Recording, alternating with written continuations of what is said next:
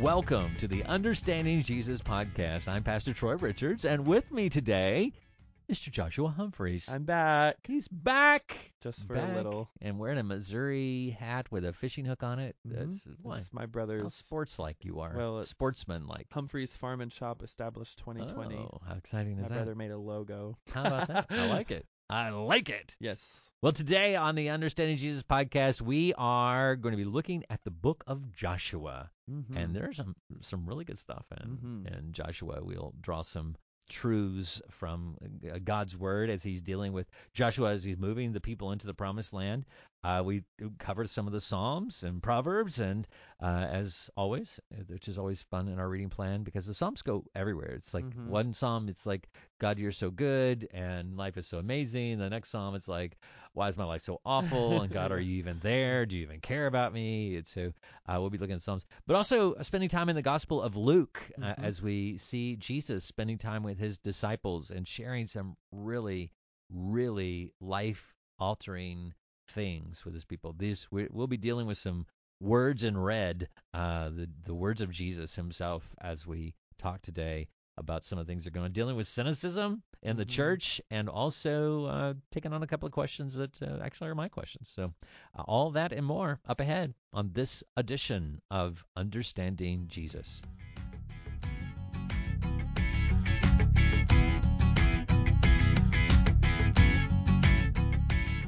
I'm looking at a passage in Psalm 40 to be exact, Psalm 40, and starting with verse 6, it says, "You do not delight in sacrifice and offering. You open my ears to listen.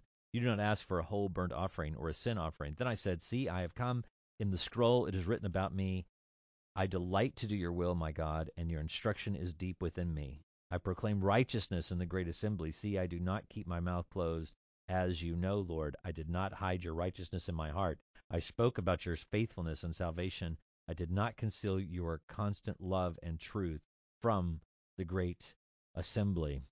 And I one of the things that I read Desiring God years ago, a book by John Piper, and one of the things that stood out to me was that it was really transformative in that I realized that loving God, desiring God, is not just about me not doing immoral things or abstaining from immoral acts or refusing to be unethical, but desiring God is about being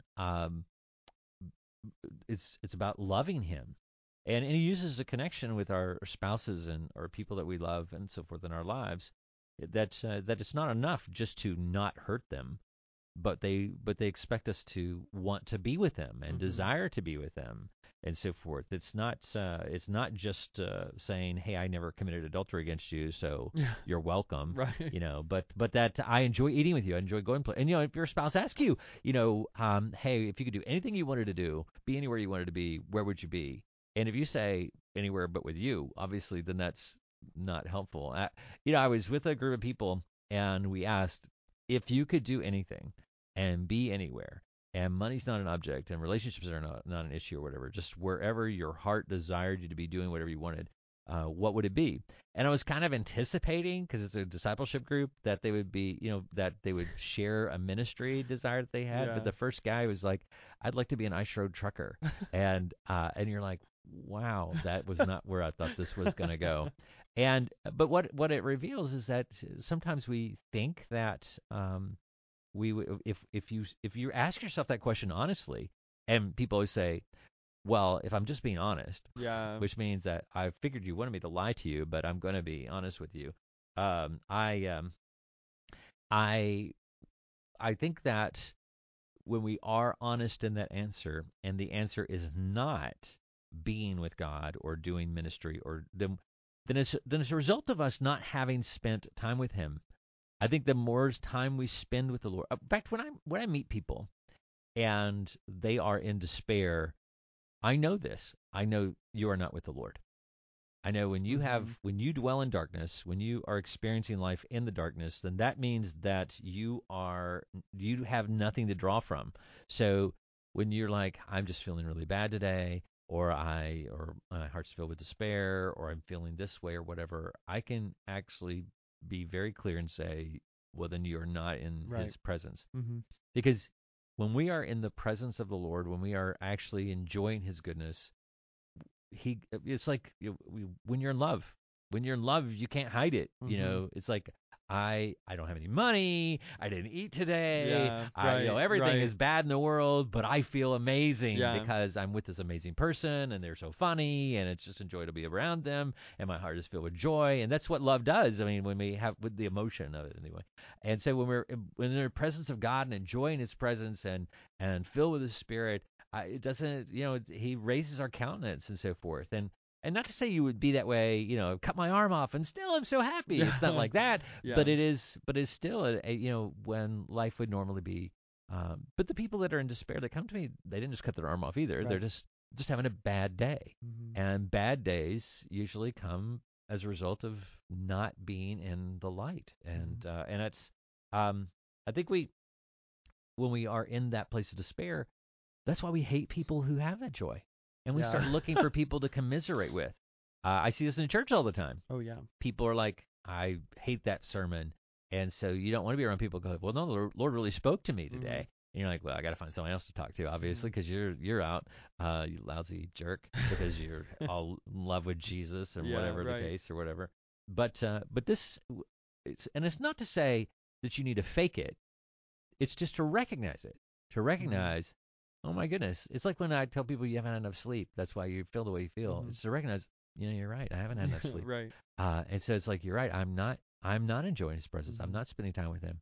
And people are always like, so what do I need to do? It's like, spend time with Him. Do it. Yeah. Right. So take time to spend with Him. Go devote your morning to being with the Lord.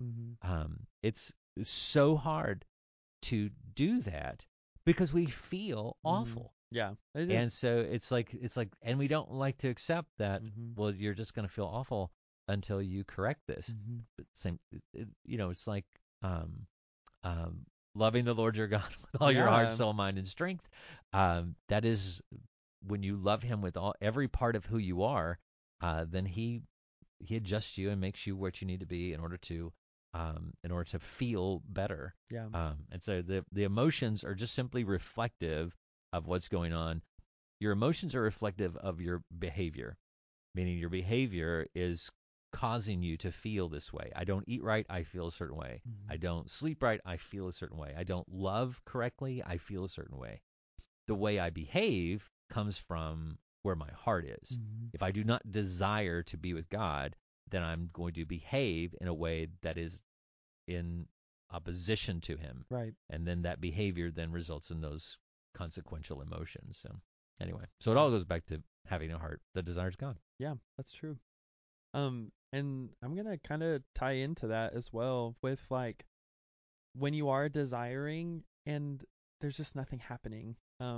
So mine's in Proverbs. My second one's in Proverbs. It's Proverbs 13:12, and this is what it says. It says, "Hope deferred makes the heart sick, but a desire fulfilled is a tree of life." And this is so true. And it's not always a bad thing. I think when I read this first, and I was reading it, and I just read that hope deferred makes the heart sick, and I'm thinking of, well, maybe the hope is in something else. Maybe the hope is in a person. Maybe the hope is in, I don't know, a job. Maybe I don't know what your hope could be in, or maybe your hope's in death, or I don't know.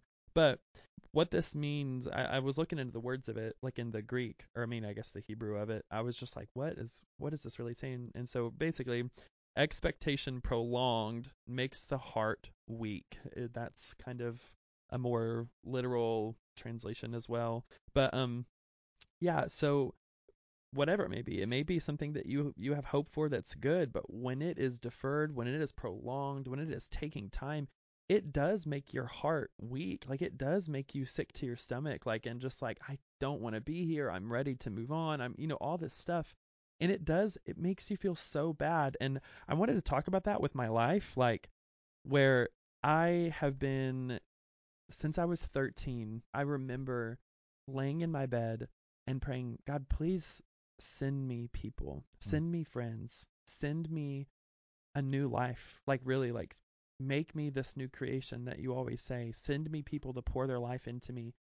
And not that He hasn't done that in small ways in the past 10 years, but like with this new this new residency that I'll be moving to here at the end of the month, everything, all of this hope that I've had for 10 years and knowing that God will deliver at some point because that's who he is, like everything that I prayed for and things that I didn't pray for but I've always thought about and desired after, like down to the T, God is just blessing and blessing and blessing and blessing, like so many things, like wanting to live in the middle of nowhere and like and be in that life again and just like slowing down, things like that, and having like these 4 men who were the elders of this church, like all of them pouring into me to turn me into a better person and for me to be honest and seek truth with them. And then now I have these other interns and residents who like I'm already building a community with, like just all of this stuff down to like small little details that God,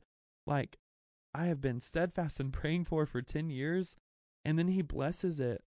And I also want to point out as well, as long as this is well, the other part of this, it says, but a desire fulfilled is a tree of life. And I don't know what the Lord is trying to show me in this understanding, because my question has to do with being a cynic as well. But we're so cynical. Like, I don't know why. I mean, I do. We're sinful. But I'm talking about, like, I don't know, in Bible Belt, Southern Baptist culture, we're very cynical people. Like, very condemning of ourselves, very condemning of other people. We try to view sin the way that God does, and we do it so bad. We're just so cynical, even to the point where we hear messages about blessing and God's goodness and about him making us into this new beautiful creation. We're like, ugh, those people theology suck. Like, but you know, we just are so condemning.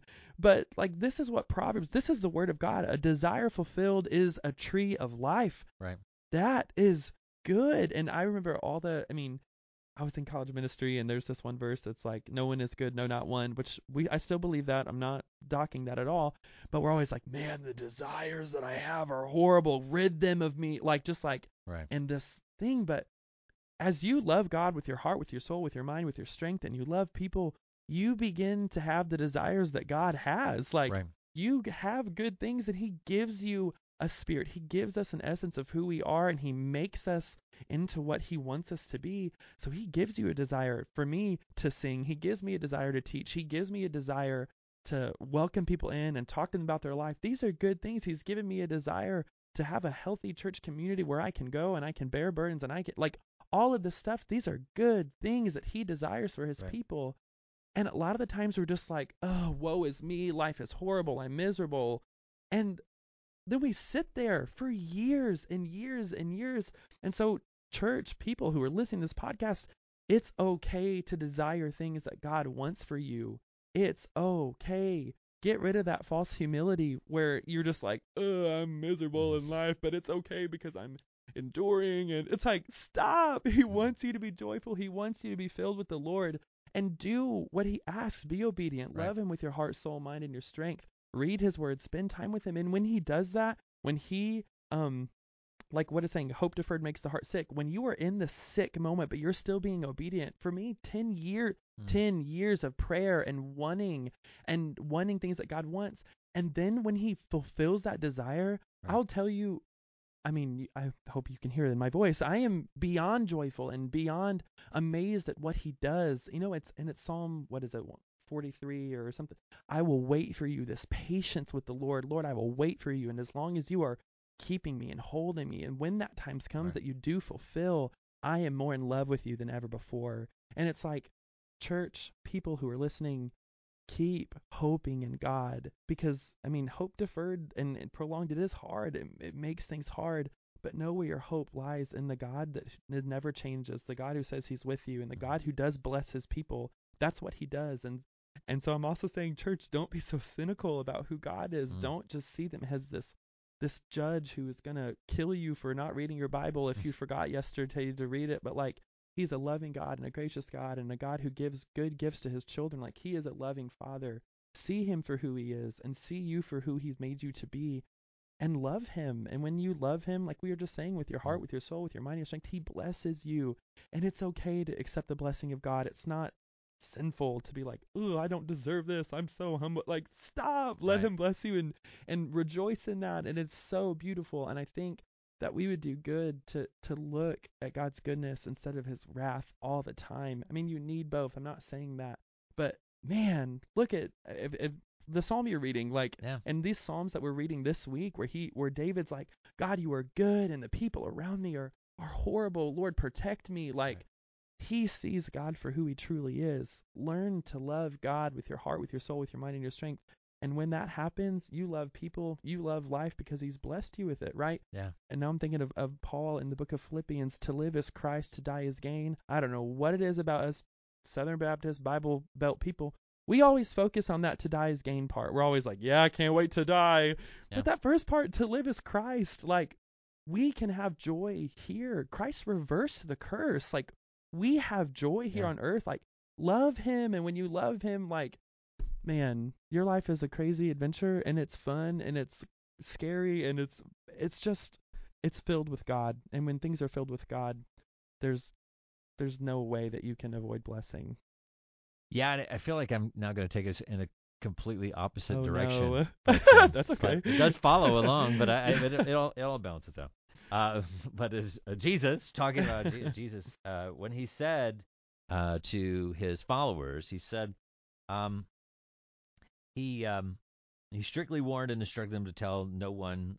They said, he asked his disciples, he said, "Who do people say I am?" Mm-hmm. And Peter confessed that, and he said, "Who do you say that I am?" And they said, other people are saying you're John the Baptist, Elijah, reincarnated, or whatever. And Jesus said, "Well, who do you say I am?" And Peter says, "You're the Christ."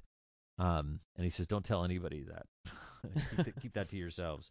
But then he said to them, "If anyone wants to follow after me, let him deny himself, take up his cross daily, and follow me.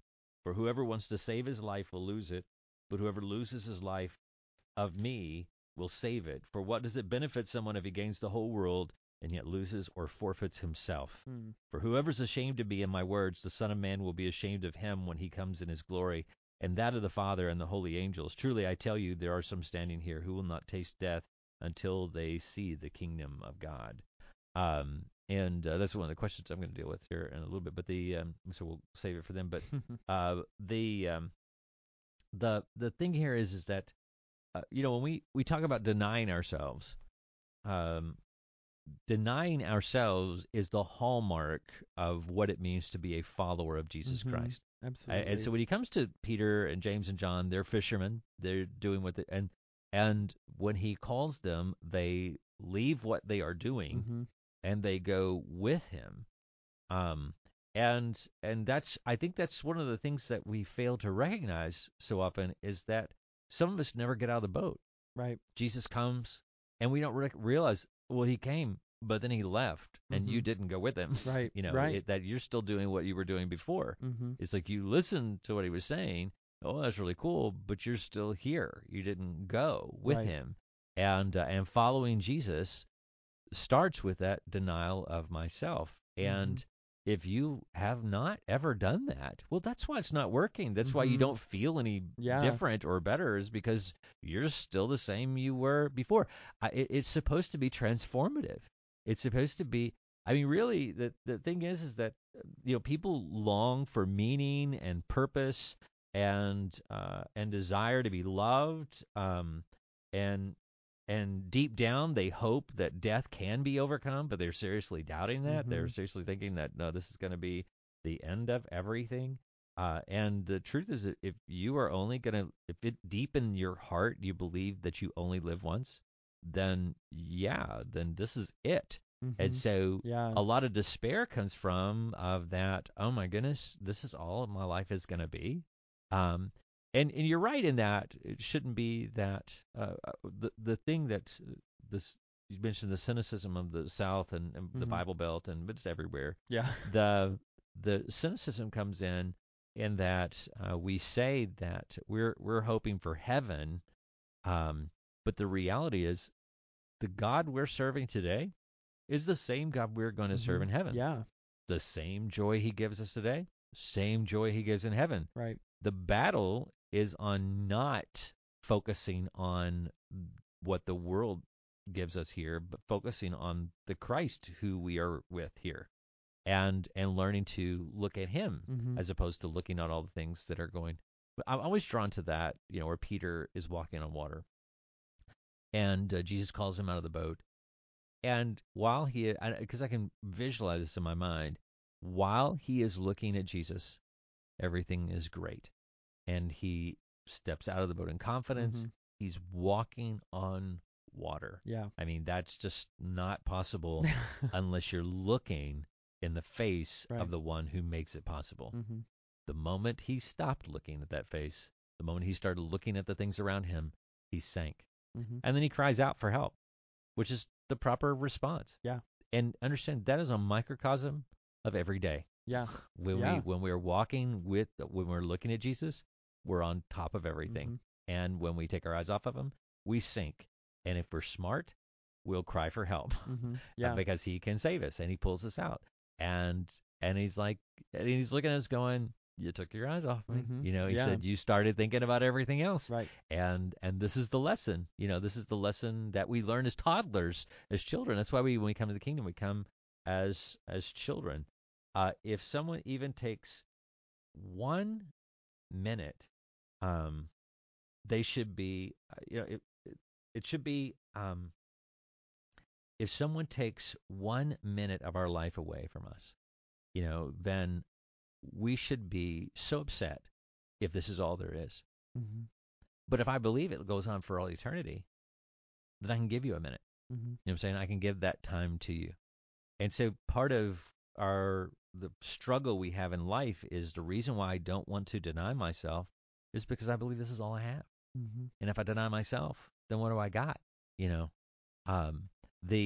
lot of times people talk about heaven not because they're hopeful, but because they're hopeless Mm-hmm. and they have nothing else but that. Yeah. And so it's like but that's not what Christ is saying here. He's saying if you truly deny yourself, Mm-hmm. you will find love, because a lot of times people who say that they have denied themselves, they're not denying themselves. Mm-hmm. They've been denied, Mm-hmm. meaning they tried to grab hold of life and they're losing it. Mm-hmm. And so it's produced a type of despair in them, and so they've been robbed of joy.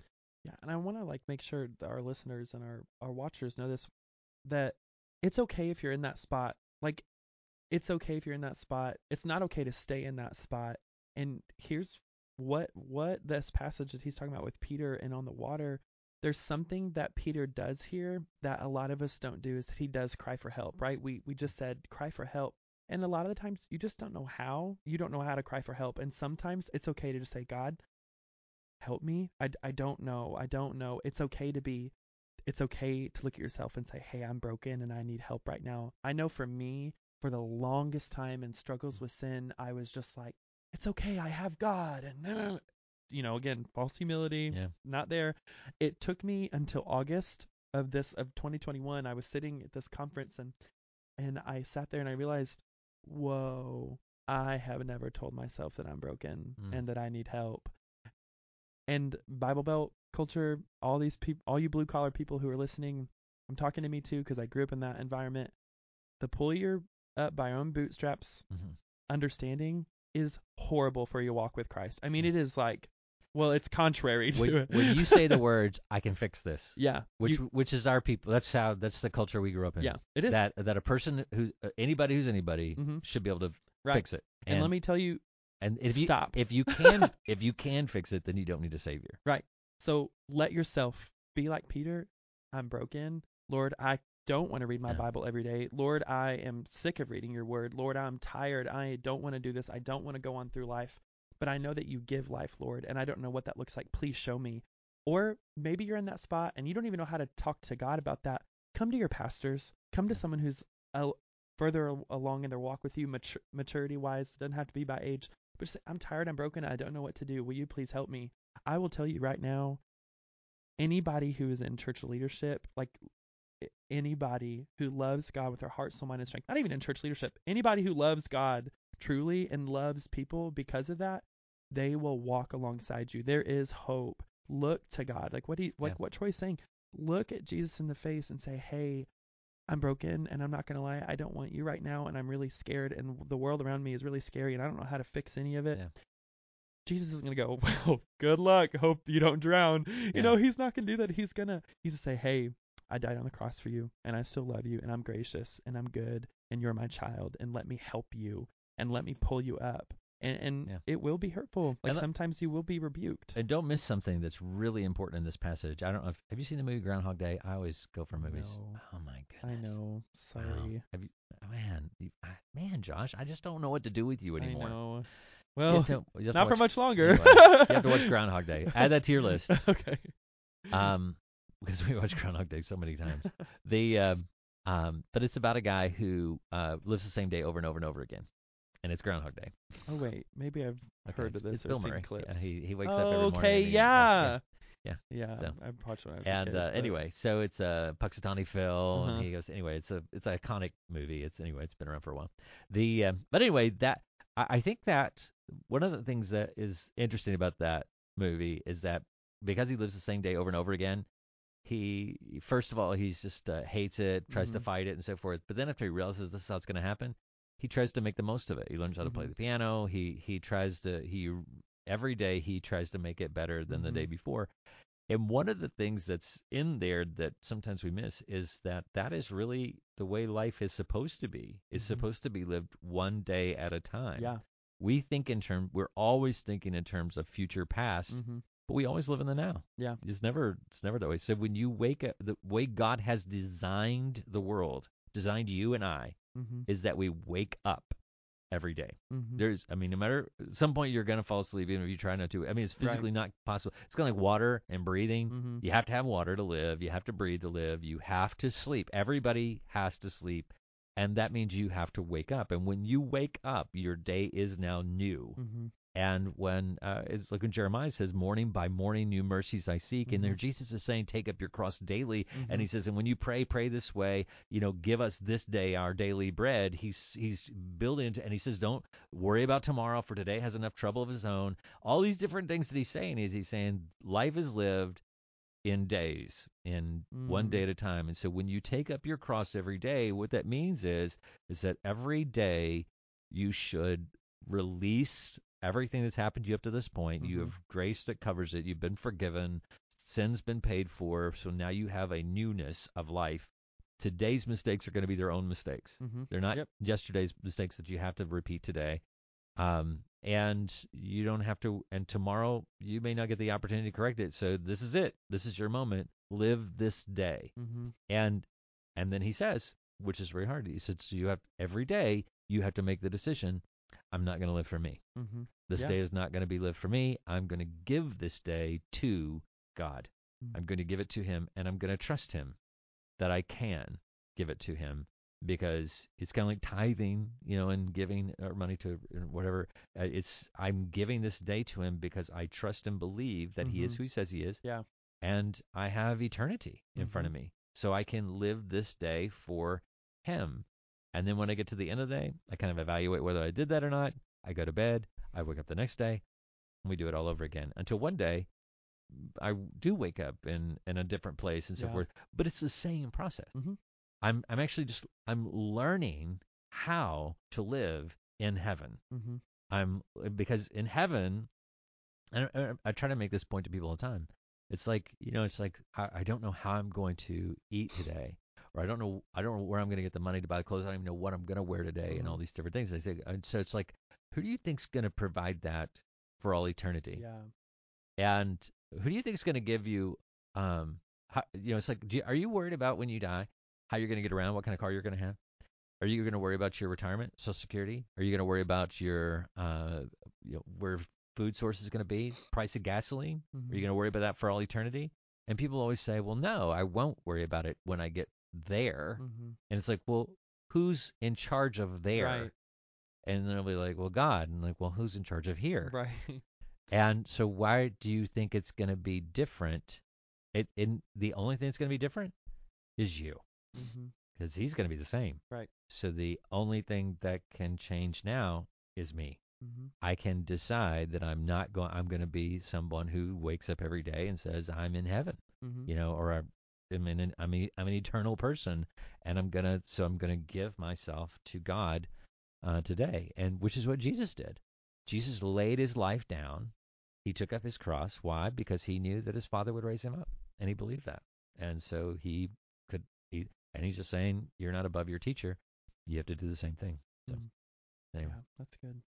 It is, and that's why it's Luke is a powerful gospel. It is. And so, anyway, if you haven't seen the Jesus film, like you're me, gonna ask, like like Josh, this isn't even the Passion of the Christ. The Jesus film's like the most watched movie of all time. But anyway, available in every languages. One time, every language the that movie Josh plays speaks. out in my head when I read it. Yeah. So anyway, the Jesus film was based on the Gospel of Luke. So it's a good movie to watch. Anyway, that's all we got for this segment. But we are going to come back and we're going to answer some questions. So please return to the Understanding Jesus podcast.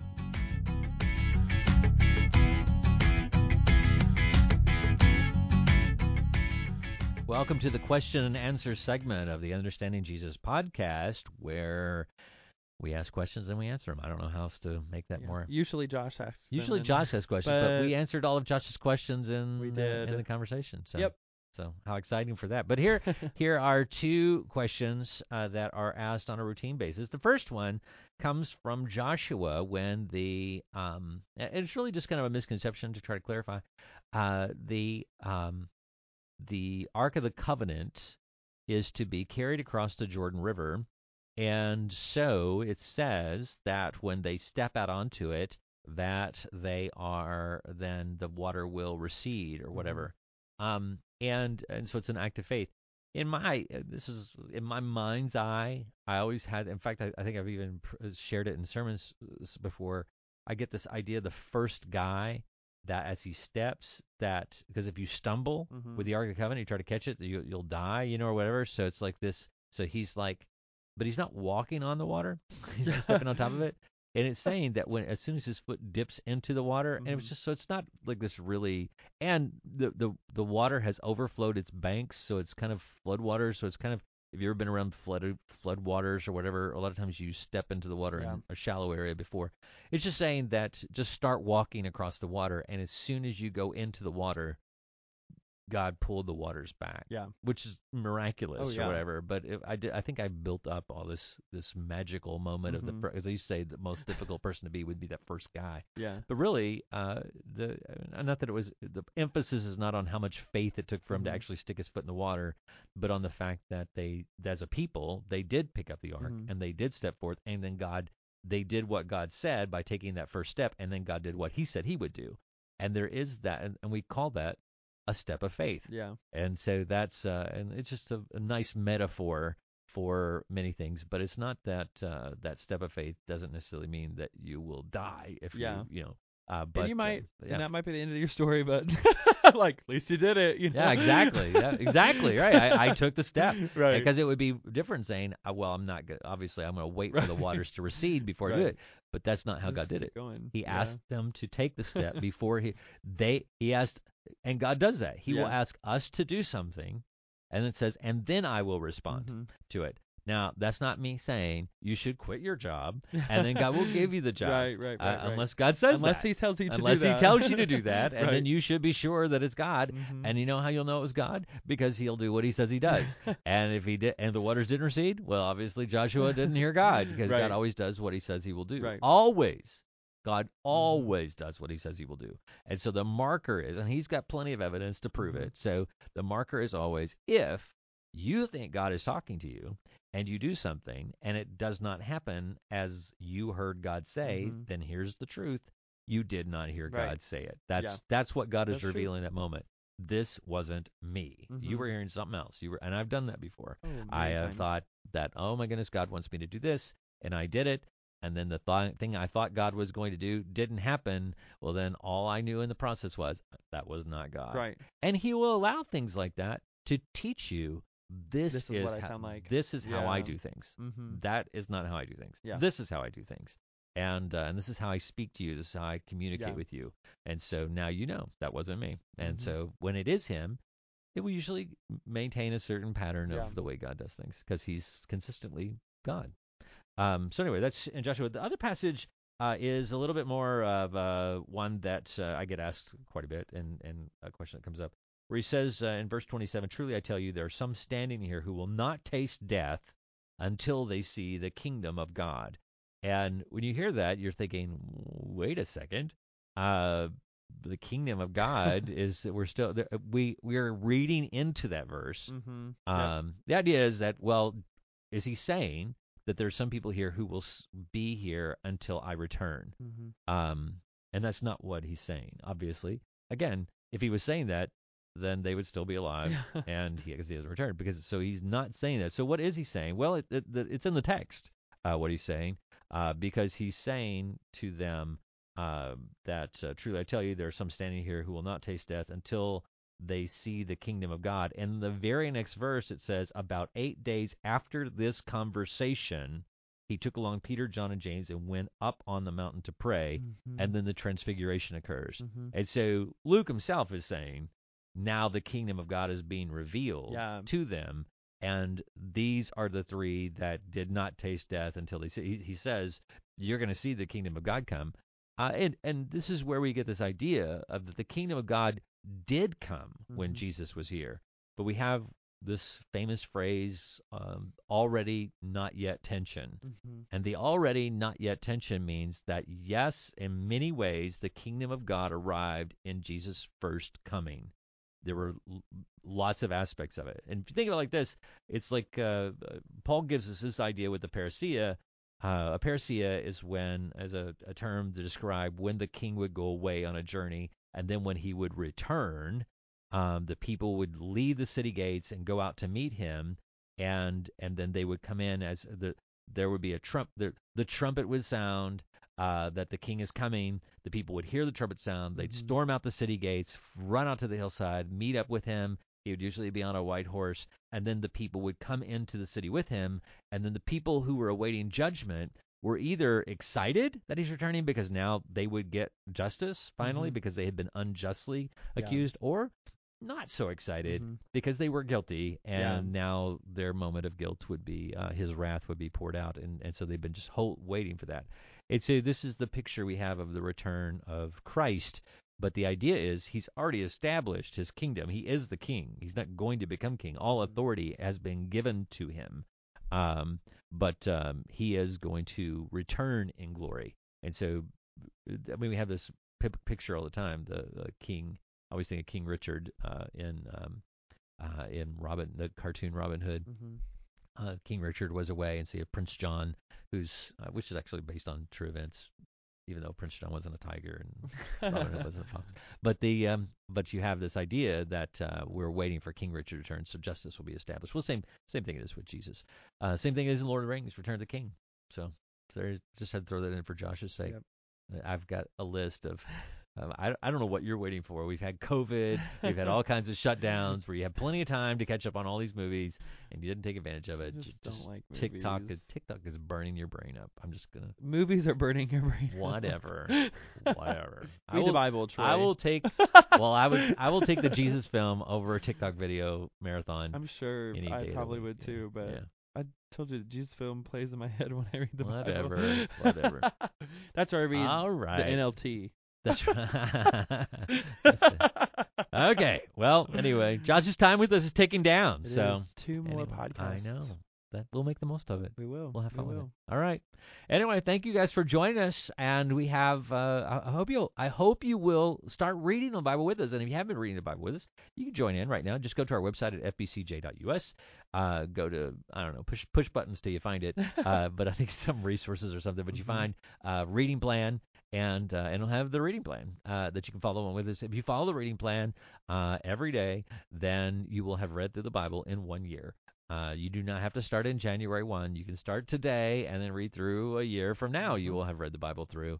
And sometimes it's better that way because you don't have to start with Genesis 1 and end with Revelation 22 or whatever. But you'll kind of loop around. Yeah. But whatever the case, the main thing is we are reading God's Word. We are spending time in the Word of God, getting to know Him. That's how we get to know Him. So I would invite you to join it. And also, if you want to go back and listen to previous podcasts, we have been through this now. It's our third time around.